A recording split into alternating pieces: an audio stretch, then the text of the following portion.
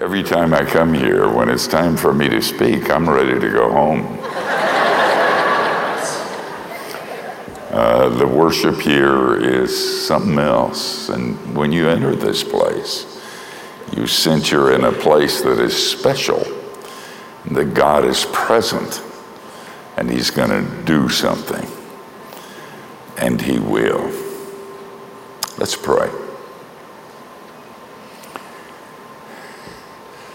Father, we're here not because we're good, but because we're yours. You know every person in this room. The secrets we can't share, the sin we can't shake, the fear we can't ditch. You know the demons that come in the middle of the night, and you've heard also the laughter and the joy. We worship you. Father, in this place at this time, may we hear the soft sound of sandaled feet. We pray for the one who teaches, that you would forgive him his sins. They call him reverend, and he's not. We would see Jesus and him only. And we pray in Jesus' name. Amen. It was a number of years ago when a man made an appointment with me, said he wanted to ask a favor. I was going through a rough time during that time. I was doing an all-night show and not getting a lot of sleep, and my schedule was pretty intense. So he sat down in my study and he began to talk, and I began to sleep. I mean, really dead asleep. I don't think I snored, but maybe I did, and he was just into what he was saying a lot more than anybody I'd ever met. I remember when I woke up, I was horrified because he said, "Well, will you do it?"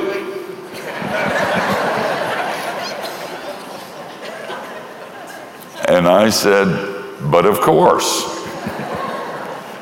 And then when he left, I thought, good heavens, what have I done? Maybe I said I was going to be on the board of the National Association of Witches, or maybe the board of an abortion clinic or something. So I asked my assistant, who was that? And what does he do? Actually, it turned out to be a relatively nice relationship over the years. But when Matt asked me to participate in this series on Awake, assigned me the 9th chapter of John, and titled it Blind Man's Bluff, I thought about that time in my study. Let me ask you something. You ever get bored with religion? Man, I do. I'm the most religious person in this room. That's all I do. Frankly, I'm tired of it. I write religious books. I teach religious students to be more religious. I pray prayers everywhere I go. I smile, but I don't feel like smiling. I go to worship services all over. Talk, lecture on religion. Frankly, sometimes I'm just bored with it. Let me ask you something else. Do you ever get bored with Jesus? If you're a new Christian, you don't even know why I asked that question. In fact, you're wondering if I'm saved. But if you've been hanging out with Jesus for very long, you know exactly Why I ask that question? It's a part of the Christian life. And in fact, it's been going on from the beginning. It has a formal name to it, by the way. It's called acedia. The Desert Fathers started talking about the 7 deadly sins, and acedia is one of them. It comes from a word that means grief. And sometimes they translate it as sloth, but they miss it. That's not what it is. It's sometimes called the noonday demon. It's the time when the gold doesn't shine the way it used to. It's a time when the fire that burned in your heart begins to flicker and die.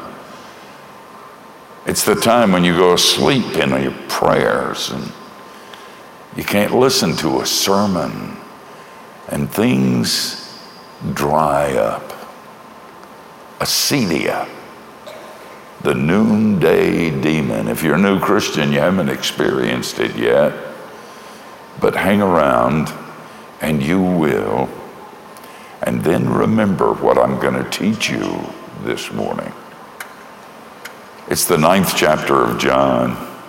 I love that chapter. That is a great story. And when you read what Jesus did, it's actual. Did you ever play blind man's bluff? If you did when you were a kid, you knew if you were it, they blindfolded you. And the object was to touch and identify somebody else so they would be it. But in this chapter in John, there's a real it.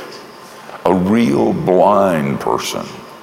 And the great thing about this chapter is that it's a template showing how Jesus deals with us in a great variety of areas, and in particular, in the area of acedia.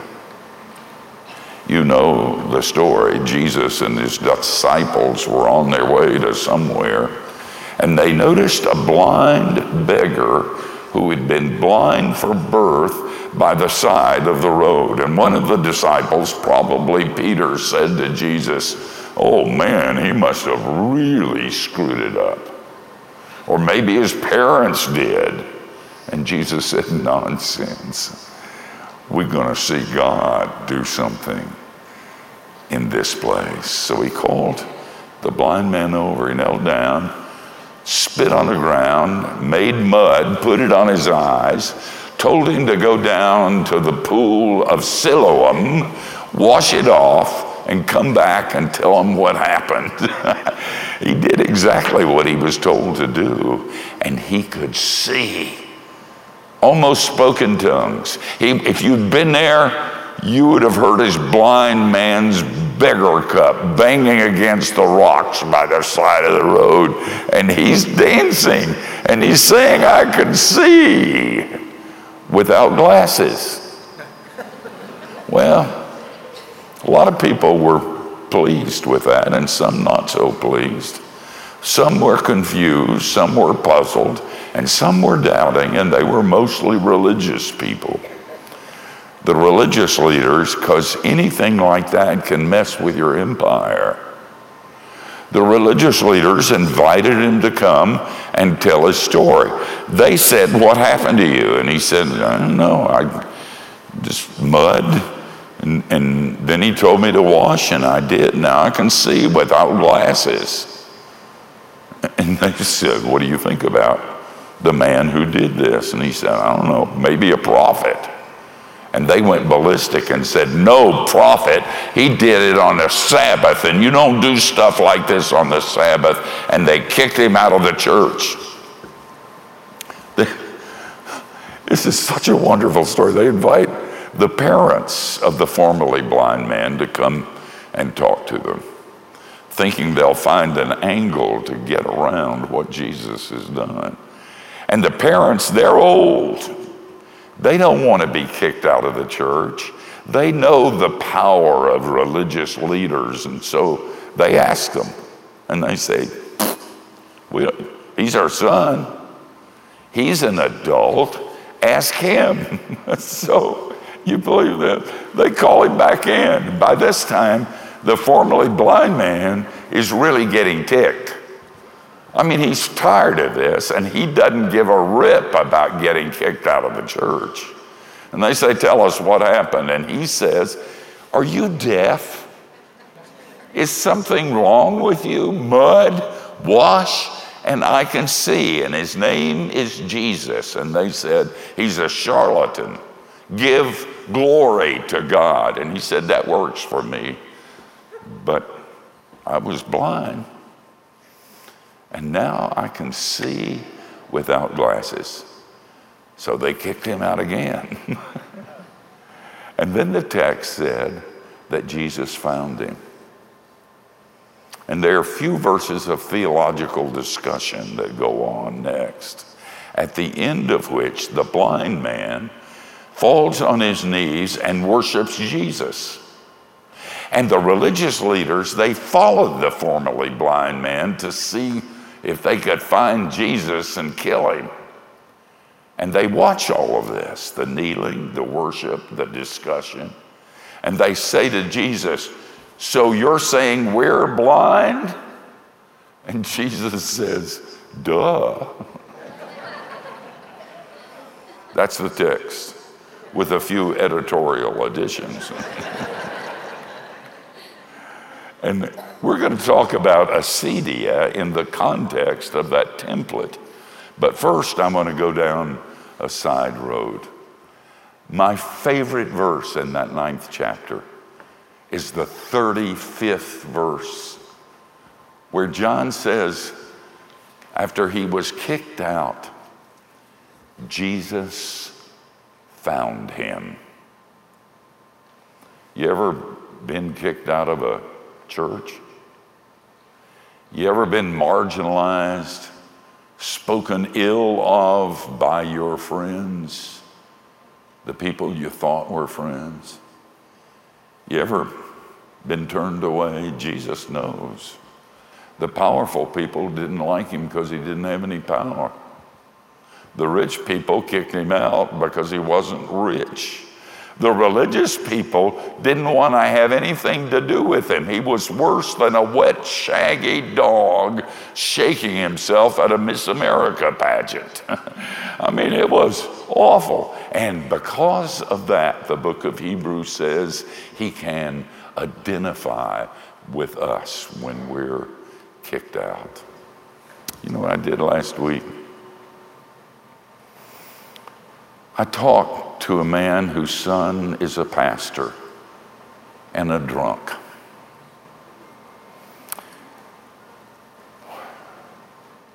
He shed tears when he told me about it. When they found out about the pastor's drinking, they had a meeting and they kicked him out. They should have loved him. They should have held him while he wept. They should have seen him through the dark and helped him get dry, but they kicked him out. He eventually got a job at Publix. And I'm going to do all of my shopping at Publix from now on. You know what they did? They accepted him. They paid for rehabilitation. They kept the job available until he returned, and they supported him during the whole process. He has been sober for 6 months, and it is so good. What's Publix doing that for? And why didn't the church do it? But he's kicked out. There's an old story about an African-American brother who tried to get in a white church in the South, and they wouldn't let him in. He sadly walked down the stairs and out onto the sidewalk where he met Jesus. Jesus put his arm around his shoulders and laughed and said, "They won't let me in either." Ever been kicked out? Boy, I have. You wouldn't believe. I irritate people, and I don't understand that. I really do. I was invited to speak for a major deal in Spain. It was a large mission organization. And they wanted me to teach their missionaries and their personnel and their staff. And I said I would, 2 years before the event. And then a month before the event, I got a call from the president. And he hemmed and hawed and said, and I finally said, hey, I don't know why you called, but for God's sake, get to it. And he said, this is uncomfortable for me, but we've prayed about it, and we're going to have to disinvite you. You're not a good fit.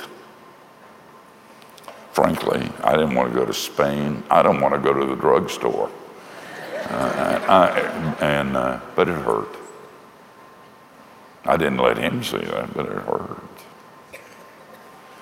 You ever been told you aren't the right fit? Jesus knows, and he'll find you. You ever had people that you trusted turn away from you? Jesus knows. He'll find you. You ever been kicked out of a place? Oh man, I have. And every time he found me. And he loved me. And he said, they don't like me much either. And that's okay. All right, I moved the previous question. What do you do about acedia? The answer is simple. Nothing. Nothing at all. Deal with it. You think about that. Amen. No, I'm not going to leave.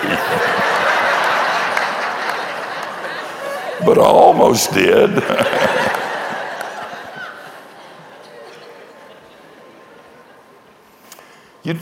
When you're bored, how do you stop being bored? You can't.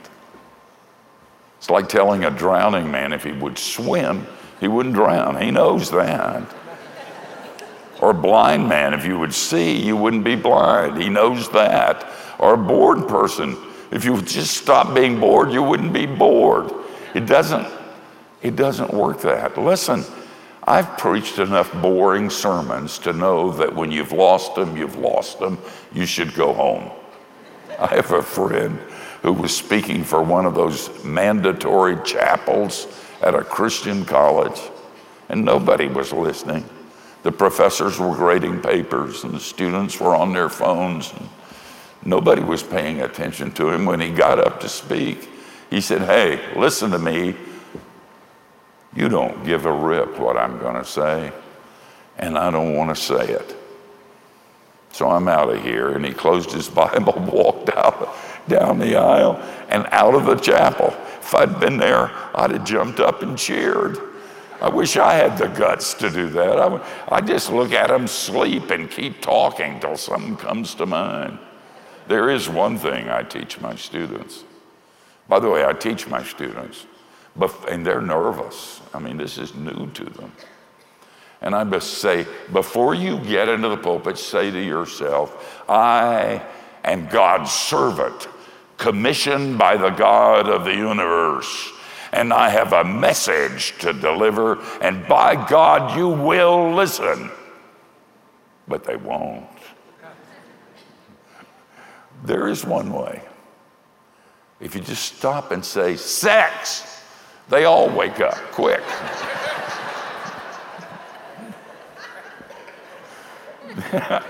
One of my students went home for Thanksgiving, told his pastor what I said. And the next Sunday, during the sermon, he just stopped. Everybody was quiet. And he said, sex. And everybody jumped and woke up. And he said, Billy told me his professor said if I do that, it would wake you up. And he was right. But not for long. You just can't do anything about acedia. It's there. And it's not, you ever tell people, tell you to love the world? That's wasted. How do you do that? There ain't a thing you can do about acedia. But there are some things that you ought to learn from this text that will make a difference. So let's look at it. The first thing is that you should kiss the demon of acedia on the lips. In other words, don't pretend, don't deny, don't tell people you're doing fine when you're not doing fine. If Jesus is on vacation to Bermuda somewhere and you're happy about it, you're faking it, and that'll never be honored. So kiss that demon. Accept it. The reality, that's what the blind man did. I mean, it was hard. But he knew he was blind. He had to eat. So he's out begging. So he's dealing with his situation with all of the darkness and pain that involves. Embrace it. Run to it. Make it a part of you. Somebody was telling me about a woman who worked for an orthopedic surgeon. And they were moving the office to a new location, and everybody on the staff was helping. And she had loaded up her car with files and boxes. And then she noticed that nobody had picked up the big skeleton that was in the lobby of his office. So she got the skeleton, took it down to her car, didn't know where to put it. So she put it in the seat beside her, got in the car, and drove to the new office. You're getting ahead of me. And she stopped at a stoplight, and the guy looked over, and he sees this skeleton. And she sees the shock on his face. She said to him, "Oh, I'm taking him to our new doctor's office."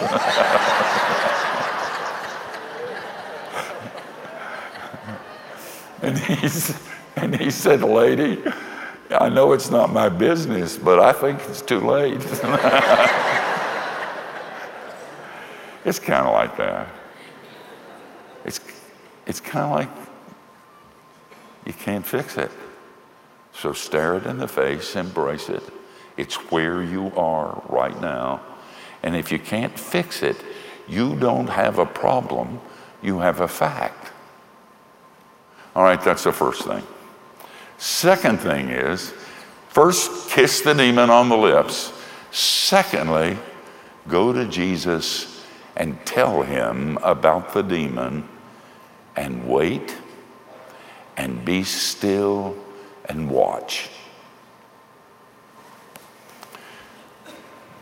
We have a new German Shepherd in our family. Actually, we've had 6, and I wasn't going to get another. I can't go through that putting your dog down again without being suicidal. And besides, we're old, and we didn't want the dog to live longer than we did. But she's wonderful.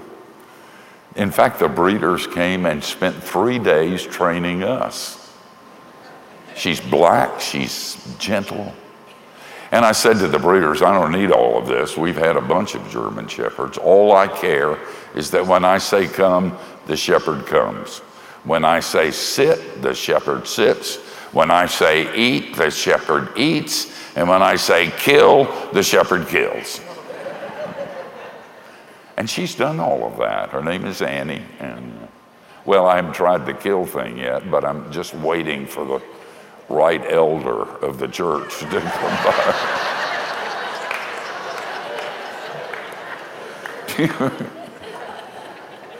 I repent. That was uncalled for. Do you know what Annie does when there's no water in her bowl? She goes over to her bowl, sits down, and just sits there until I notice and fill the bowl. When your heart's empty, don't do anything, just sit there. When Jesus isn't real anymore and you're bored with this whole thing, don't doubt what he taught you in the light. Don't doubt it in the dark, somebody said. Just sit there and wait. and watch. I'm working on a new book. I'm going to keep doing this till I get it right.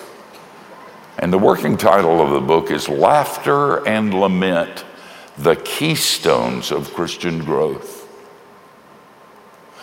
Started with laughter. I was going to teach at the Cove, the Billy Graham Center, and they wanted a topic, and I hadn't thought of one, so I said the first thing that came to my mind.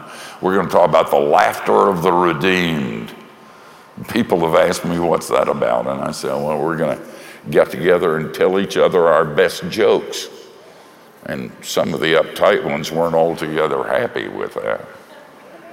And then I got to working on it, and I began to see the lament and the pain and the darkness that, along with the joy, is throughout Scripture. I spent a good deal of time in the book of Lamentations. Listen to some advice from the old white guy. Don't read Lamentations before you go to bed at night. And certainly don't read Ecclesiastes. You'll be up all night and you might be suicidal. Lamentations is the saddest book in the entire Bible. I mean, everything's gone wrong. It's dark. There's no hope. There's nothing.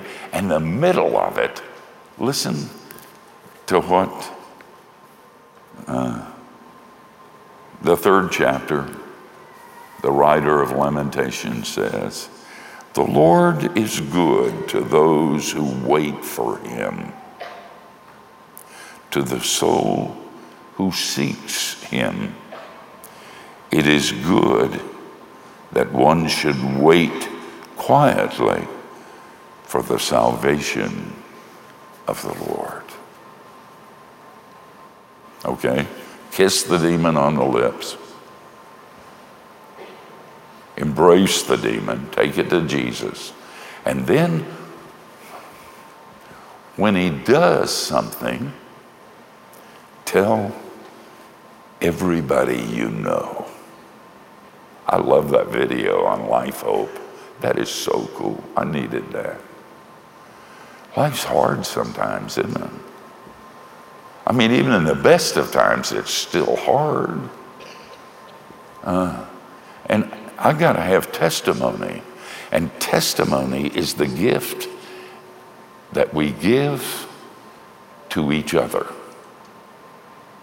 I watched that video and I thought, oh, that is so cool.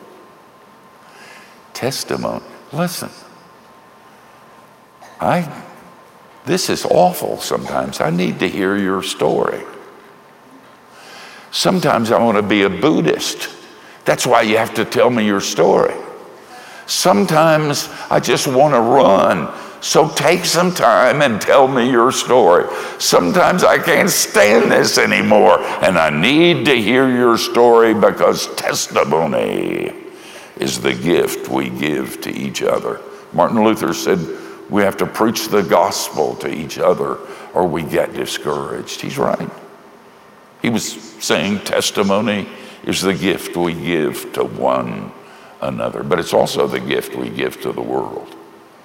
I don't know about you, but I'm tired of being quiet about the God who loves me. I'm tired of smiling and saying politically correct things. I'm tired of silence. They need my testimony too. There's a preacher, and you'd know his name, but I'm not going to feed your prurient interest by telling you, but he's written a lot of best-selling books, and he's made a lot of money, and he built a very big house. And the press found out about it, and they were highly critical, and he was mortified. I had a board member who was a dentist who sent a box of toothbrushes to him and said, I just wanted you to have a toothbrush for every bathroom in your house, which was not appreciated. At any rate, he called a press conference, and he said, I want you to know it's not what you think. That house is God's house. It's going to be places where we have staff meetings and retreats and people get renewed. It's that. And I wanted to say, bull. Tell them the truth. I wish he had said, you know, I write best-selling books. If you do that, you could get a house like that. And not only that, I work for a first-class God. Who do you work for, Buddha or something? If he had done that, I would speak in tongues. If he had done that, I would have said, that is way cool. You know what God likes to do? He likes to do good things for you. And he always says, go tell somebody. The world is so dark, they need to hear from the children of light. One other thing, and then we'll go have lunch. I can always tell it's time to end a sermon when my stomach growls. Kiss the demon on the lips. Take the demon to Jesus. When he fixes it, tell everybody you know. And when it happens again, and it will, remember what I taught you. He'll find you. So you can go out and play. You know what I've noticed? Most people, when they're down, they think they're going to be that way forever. They really do. Me too. And when they're up without booze, they think they're going to be up forever. That's not true either. A part of the Christian life, listen, is when there's a sense that God is left. The contemplatives call that the dark night of the soul. And Thomas à Kempis said this, sometimes thou dost withdraw thyself from us that we might know the sweetness of thy presence. It'll happen again. Prodigal son went back to the pig farm. They don't tell you that in the text, but I know because Jesus is a friend of mine. Now, he didn't stay very long. He always remembered the taste of the wine and the sound of the music at the party. So he came home pretty often, but he went there. I saw a cartoon that showed him kneeling before his father. And the father says, okay, but we've already killed 4 fatted calves. We fall into the darkness. It's a part of who we are. When Mother Teresa's posthumously published diary was made public, the pagans laughed and say, see, your saints aren't so saintly, when she talked about her doubts and her dark nights. And those of us who know Jesus said, but of course, that's a part of it. It's why we worship him. I have a friend, his name is Israel Moses Krebs. He's a Jewish believer, and I was there when Jesus found him, and he exploded. He was more fun. I mean, you know what he did after he became a Christian? He'd call phone numbers random. Just sit down and dial phone numbers, and then when somebody answered the phone, he would say, oh, I'm sorry, I got the wrong number. And then he would start a conversation, bring it around to Jesus, and led more people to Christ. I used to say to him, Israel, that's not the way you do evangelism. And he would say, I like it better than your way of not doing it. And this is true. He'd bring those people to church and they'd get involved. I could tell you stories.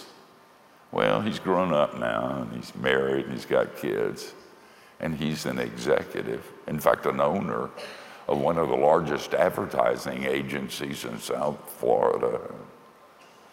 Very successful.